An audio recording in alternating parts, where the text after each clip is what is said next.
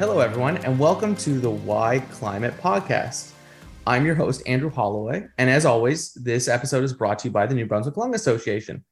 I am very happy to welcome Elise Wilton to this episode, who also works for the New Brunswick Lung Association. Welcome, Elise. Thanks for having me. I'm excited to be here.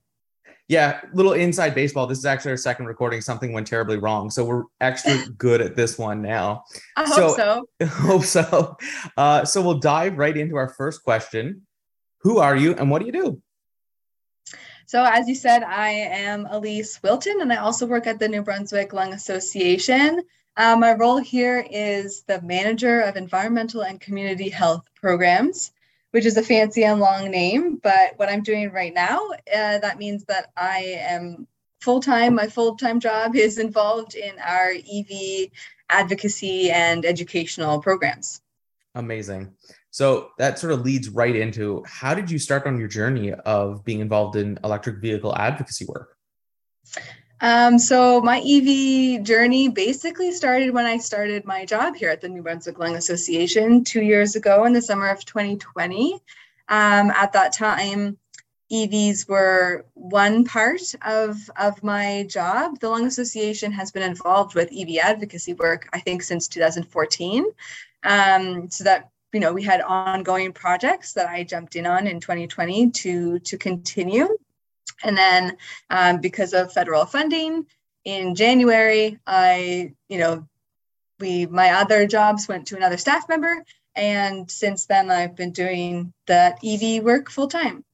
Yeah. And you've been very, very busy.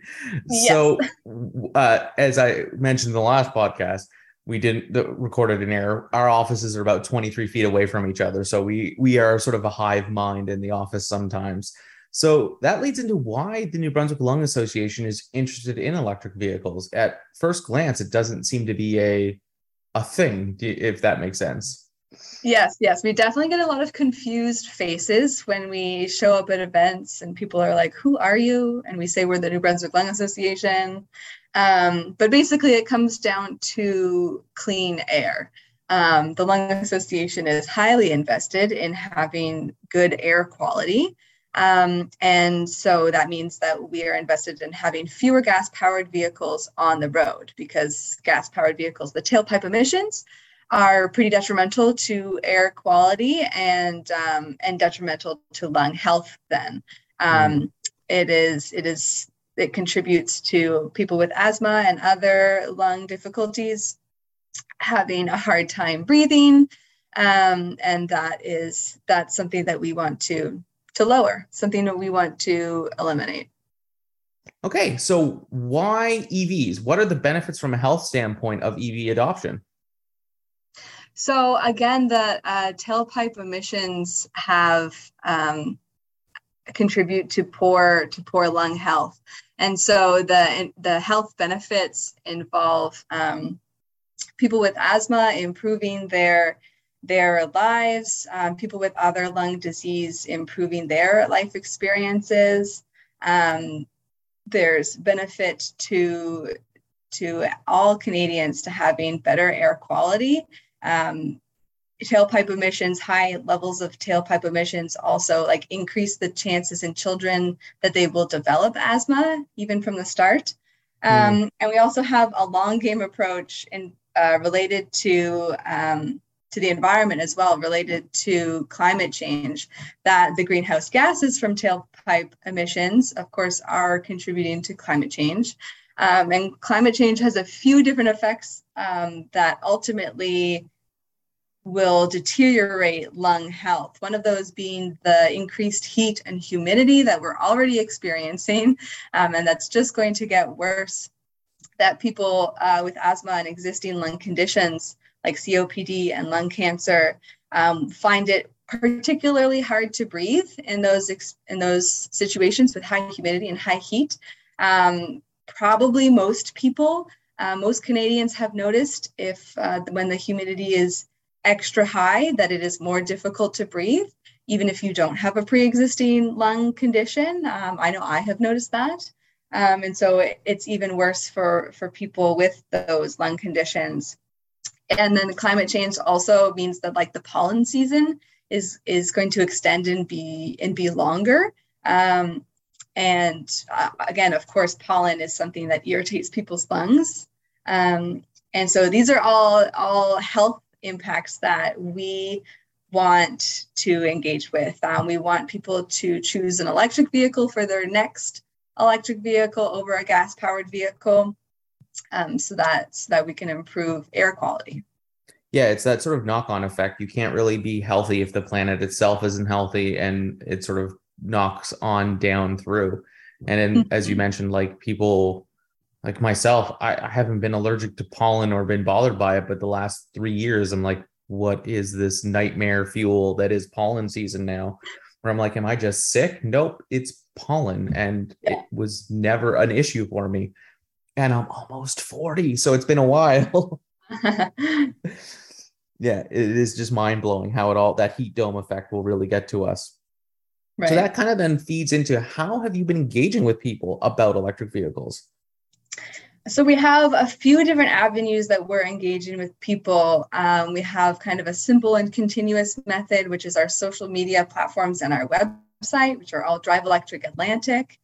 And then we have the events where we get to meet people in person with electric vehicles on hand so that they can see them and get in them and even drive them. We have many test drive events happening that we are organizing ourselves, or that we're attending across Atlantic Canada. And we've really seen that people who can actually get in the car, especially, that's a huge benefit to people understanding electric vehicles and helping them understand that it's possible to drive an electric vehicle around Atlantic Canada. It's possible for it to be your primary vehicle. You know, that the issues that they may have heard don't stand up as much as they would think. And we've had the benefit to have some electric vehicle owners come out to these events.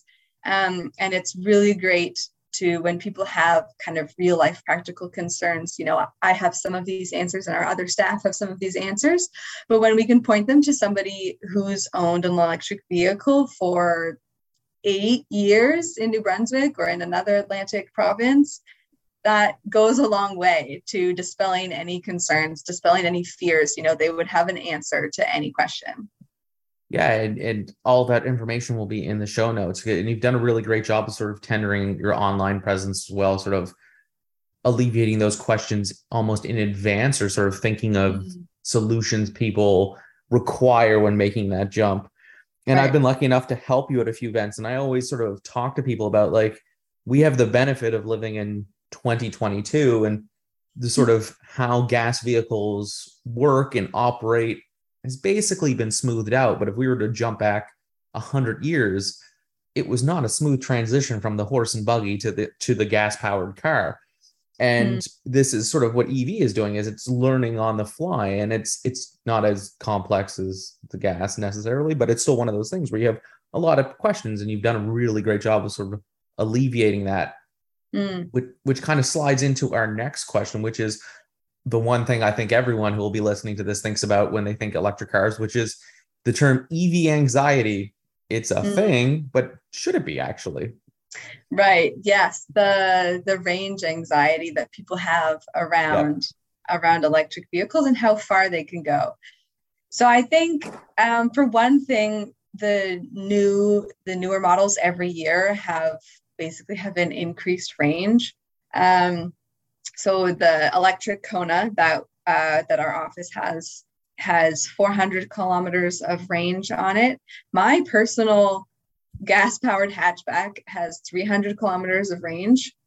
And like, I don't ever think about that. Of course, then the other issue is that, you know, gas stations are more, you know, there's more of them than there are than charging stations, which is true. That is changing. You know, there's more charging stations being installed basically every week in Canada, which is really exciting to see. But it's so doable. It's different. Like planning a road trip specifically would be different right now because the charging times the stops are longer than you would stop for a gas stop. That's just true right now. Again, that is also changing. I think that will not be the case in a few years. Some cars on the market and some chargers going out further west, not so much in Atlantic Canada yet, but they're really fast. They're like charging under 20 minutes for a full charge. Right now, some stops, if you're going on a road trip, it'll be as long as an hour and 15 minutes, but that's the longest. Most stops will be shorter than that. And what I think people seem to forget is that if you're not going on a road trip, most people are driving under 50 kilometers a day. And that's so doable. And you're probably going to plug your car in at your home at night. And that means you're leaving your home every morning with a full tank, I guess. And it is more than enough to go about your daily life, to work, to school, to run kids around, to whatever you're doing. There's more than enough to go about your regular daily life. It's when road trips come into it that it's different, but it's still so doable. You're nailing it on the head. I actually, a neighbor of ours just bought their first electric car, and he's a few years older than I am. And this will probably date myself a little bit. And I don't know if Elise, you remember this, but when rechargeable batteries first came out on the market, they used to have this thing where you could pinch the sides and it would kind of glow based on how much charge is left. So you'd have a little green bar fill up. And his comment is, that's all I want. He's incredibly happy with it. He just wants something very catchy to be like, look, my car's at this and I can press two buttons. And I think it's more reliving the 90s than anything. But as you say, I drive 20 kilometers, if that, a day.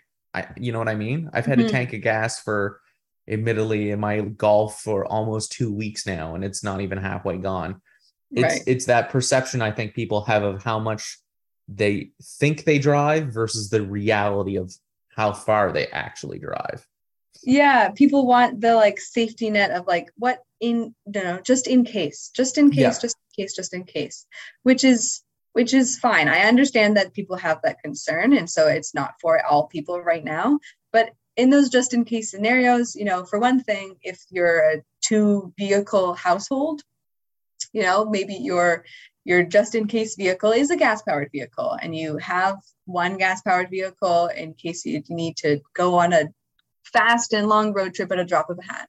And then you have an electric powered vehicle to do your around town driving or slow leisurely road trips. Or, people, you could rent a gas powered vehicle for a road trip if you're worried about the timeline. And that is, because of the savings in electric vehicles in the fuel, that is probably more cost effective than keeping a gas powered vehicle, than buying a new gas powered vehicle to sustain you through your town driving. Yeah. My neighbor had, I think, the most astute sort of not, where it's part of our jobs and a part of your job. And he said he sort of equated it to owning a truck. So like I mountain bike and I ski, and the concept of having a truck to like haul that stuff around in my head is always like, yes, but that's not most of my life. Right. So everyone wants a truck to pick up the stuff they need to have that truck, but 99% of the time you don't really need the truck. And that's kind of the same for electric cars, right? Yeah, there's that one oddball 1% of the time you're like, okay, this requires a bit more planning or whatever, but the rest of your life, there's no change. You know what I mean? Yes. I like that comparison. If not only because there's way too many trucks in the world. There are a lot of trucks in New Brunswick. Yeah, exactly. And as people who are like engaged in this fuel efficiency world, basically, trucks are at the very bottom of that fuel efficient list. The F-150 commuter vehicle still doesn't make any sense to me. Oh my goodness. Yeah. But so this actually leads into sort of your big, let's call it Elise's road trip. You went to Newfoundland with a fleet of electric vehicles this summer. So you drove from Fredericton all the way to St. John's, Newfoundland. Tell me about it. Yes. Yeah. So it was, I think, like 3,200 kilometers round trip. And we did it in pretty short order. We took 2 electric vehicles side by side. So they were, kind of always competing for chargers. But we managed to there's enough chargers that basically we could take every other one. So we never really ran into each other, which was really great. So we took these 2 cars. We took the electric Kona and the Tesla Model 3, the standard range plus, which both have like about 400 kilometers. The Tesla has like 360, 370, I think, of range. So we did one day from Fredericton to the ferry in northern Nova Scotia in Sydney. And then the next day we took the ferry to Newfoundland. We arrived in Port aux Basques, and we drove a little bit into Newfoundland after the ferry, and then we drove all the way across the next day. But the biggest day, we drove all the way across the whole province of Newfoundland on the way back. And we actually had 3 EVs running together that day, because our partner CAA also brought their Tesla, and it went to Newfoundland before us, so we didn't compete at that time.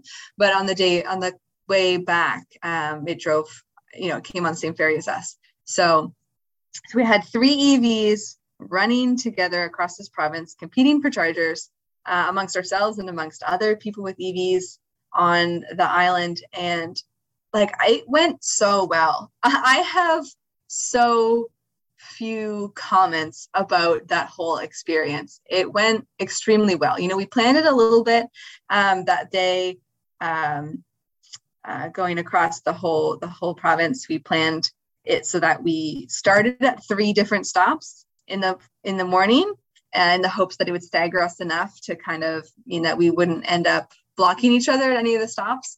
And that mostly worked. We, there was a little bit of wait time at a few chargers, but it was really, really easy. And now those charging times, we charged, I think 3 to 4 times across the province. One of those was close to an hour, and the other ones were more like 30 minutes. And that's not very long. 25, 30 minutes isn't super long to stay at a stop. We went to the bathroom, stretched our legs, got some snacks. We were working, so I checked my work emails and that sort of thing, posted updates about our trip on social media. But I had such a positive experience. And I think because we knew what we were getting into, we did some pre-planning on a few different apps that helped us. There's PlugShare and there's a Better Route Planner. We have information about this on a blog on our website. It should be up by the time that this podcast goes live. With the pre-planning and the knowledge of about how much time the charging should add. And, we accounted for some time of wait time at charging stops in case that happened. Especially when we needed to get on the ferry at a specific time. We started early enough in the day that, would give us some wiggle room in case we had to wait at charge stops. Yeah, you can't miss that boat. That Newfoundland ferry will wait for no one. We really did not want to miss that boat. So we gave ourselves lots of wiggle room. The app told us with charging time to go all the way across Newfoundland would take 12 hours and 20 minutes. That's the drive time and the charging time, basically if things go smoothly. And so I think we left 14 hours before we needed to get onto the ferry. So we gave ourselves an extra hour and a half in case we needed to wait at stops, especially where we knew there were going to be 3 of us driving across together. That just seemed prudent. And that was good. That was a good amount of time. One of the cars got there basically in 12 and a half hours, maybe just over 12 and a half hours. And then the next car got there at 13 and a half-ish hours. No, the next 2 got there at about the same time. 13 and a half hours. But it was, I think the planning, basically knowing what to expect, made it so that like there was no issues. I was never stressed. I was never concerned. I was never impatient. Just the knowing what to expect, having our route basically planned out. We planned out which stops the cars were going to take. And we didn't always like keep super strict to those rules based on how things were actually going. And, you know, if there was a wait time at some of the chargers, but having the plan ahead of time made it so simple. And it really, you know, we weren't in a rush as well. So I think it was a really great experience. And it's so, it's a benefit for stuff like this and to talk to people at the events to have this experience, because that's like the range anxiety, the like, can I go to Toronto and how do I do that? And what does that mean? And like, okay, so I haven't been to Toronto in an EV, but I've been to St. John's, Newfoundland, and it went pretty well.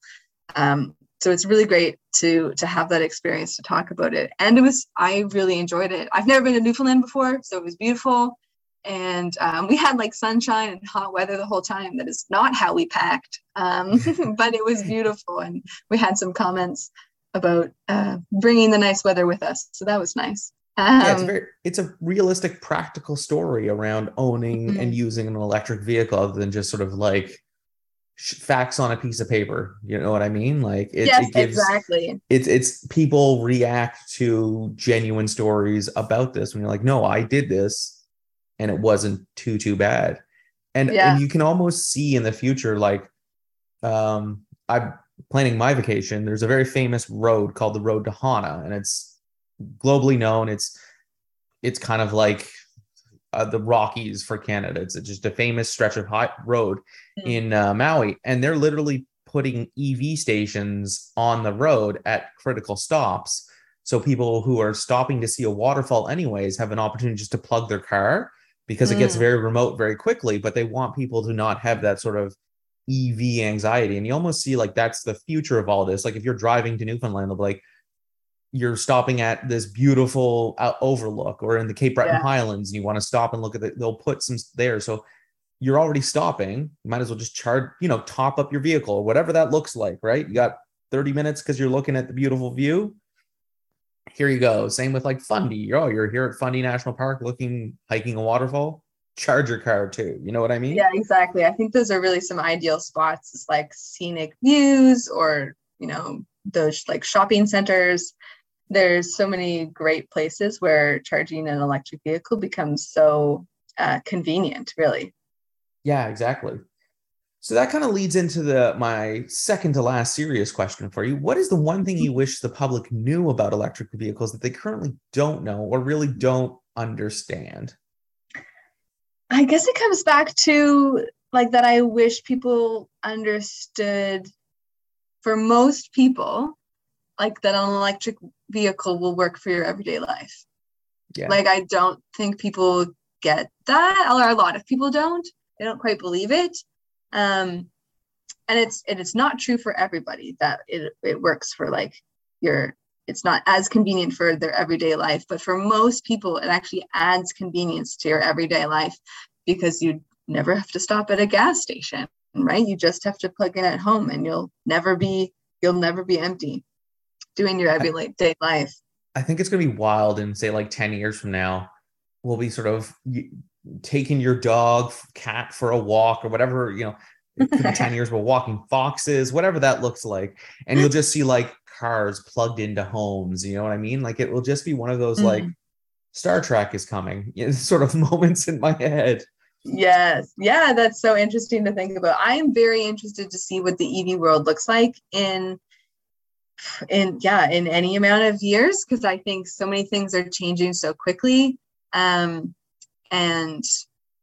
it is so interesting to see how the charging infrastructure versus the increase in EVs goes, and, you know, how does the production of EV vehicles adapt to the huge demand right now, and like how like when will that even out the supply and demand issues?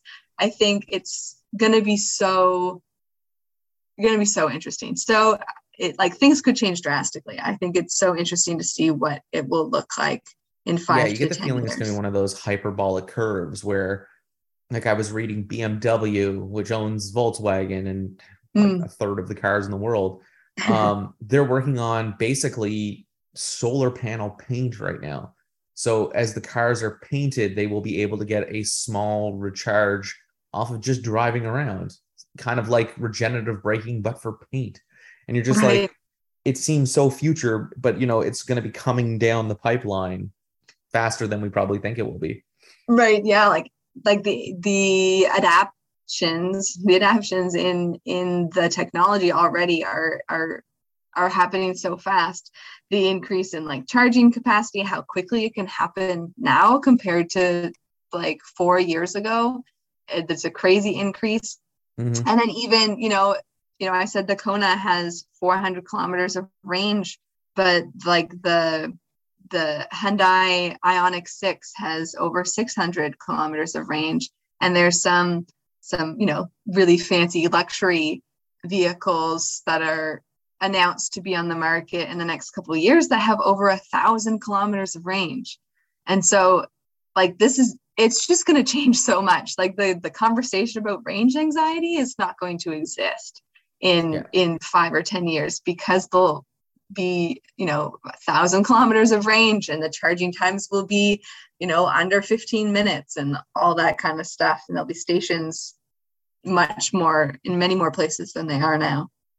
And that, like, the concept of a vehicle going 1,000 kilometers between whatever's fuel source is just mind-blowing, because you think of when smart cars first came out, they would be like, this can go 650 kilometers on a tank of gas on a lawnmower engine, but still, like, and you're talking 1,000 kilometers. So for us, that's basically Halifax and back, and not having to think about anything. You just drive. Yeah, like that's insane for any car. Like that's significant for sure. So then my last serious question today, what is the one question you wished I asked during this interview that I didn't? And how would you respond? I think there's something that I mentioned in our first recording that I didn't mention in this one that I'll talk about just for a second. Sure. And that's just that, in the conversation about having fewer gas-powered vehicles on the road to have a better air quality, electric vehicles are part of that equation. They're one of the ways that we get to the solution. But they're not the only way. And for one thing, we don't want people, just ditching really nice gas-powered cars either. Like, think about when you would next purchase a vehicle and consider that one to be electric. But we're also, part of the solution to clean air is using public transit and having, good public transit that supports the community. And then other things, everything that falls under active transportation, like biking and walking and scootering, all the e-scooters that are around today. Those are other really important parts of the equation. And like, if you're zooming way out, those like biking and e-scooters, that sort of thing is like, those are the best solutions for better air quality and for better human health, which of course overall that's what the New Brunswick Lung Association is invested in. And so those are things that we're engaged in as well, and that we want to continue to promote. We're not saying electric vehicles are a silver bullet solution. We get comments like that occasionally, and we totally agree that they're not the be all end all. They are the alternative. If you're going to have a personal vehicle, we want that to be electric in the future. There isn't, as you say, a silver bullet to solve the climate crisis. It's a lot of little things that will add up to a big thing, I think, is the way. And this is one of those bigger pieces of the pie, but it's still part of a larger pie. And that's the way I always talk about it with people. I'm like, yes, electric cars are one, but there's also other things we have to tackle, but it's all boils down to sort of protecting our lung and our lung health. And that's our focus on this part of the pie. Yeah, exactly. Okay, so I end every podcast I'm ever involved in with one fun question. It used to be favorite food, so I decided to switch it up for this series. So it's going to be, if you could live anywhere in the world, doesn't matter how much it costs to live there, doesn't matter any factor other than just like, I want to be there, where would it be and why? You asked me this a few weeks ago to prepare me, and I still am unsure. So I think, I mean, I have to pick somewhere that I've been before, because in my brain that, you know, I even if you someone don't know what the other places are like. Exactly, like Greece looks gorgeous, so maybe I would pick that if I'd been there, but yeah. I don't know what I actually think of that. So basically somewhere warm. I think, okay, Andrew, I think I told you a different answer last time, but I'm going to switch it up. I think I would want to live in southern France. Ooh, good call. You're in the same boat as my sister. Oh yeah, yeah. I went there the summer before the pandemic, you know, summer of 2019, and it was just beautiful. It was warm and gorgeous, and like lots of that active transportation stuff, you know, lots of walking and biking. And are we talking like the deep south of France, like Monaco, or are we going slightly above there? I was like a few hours away from Spain.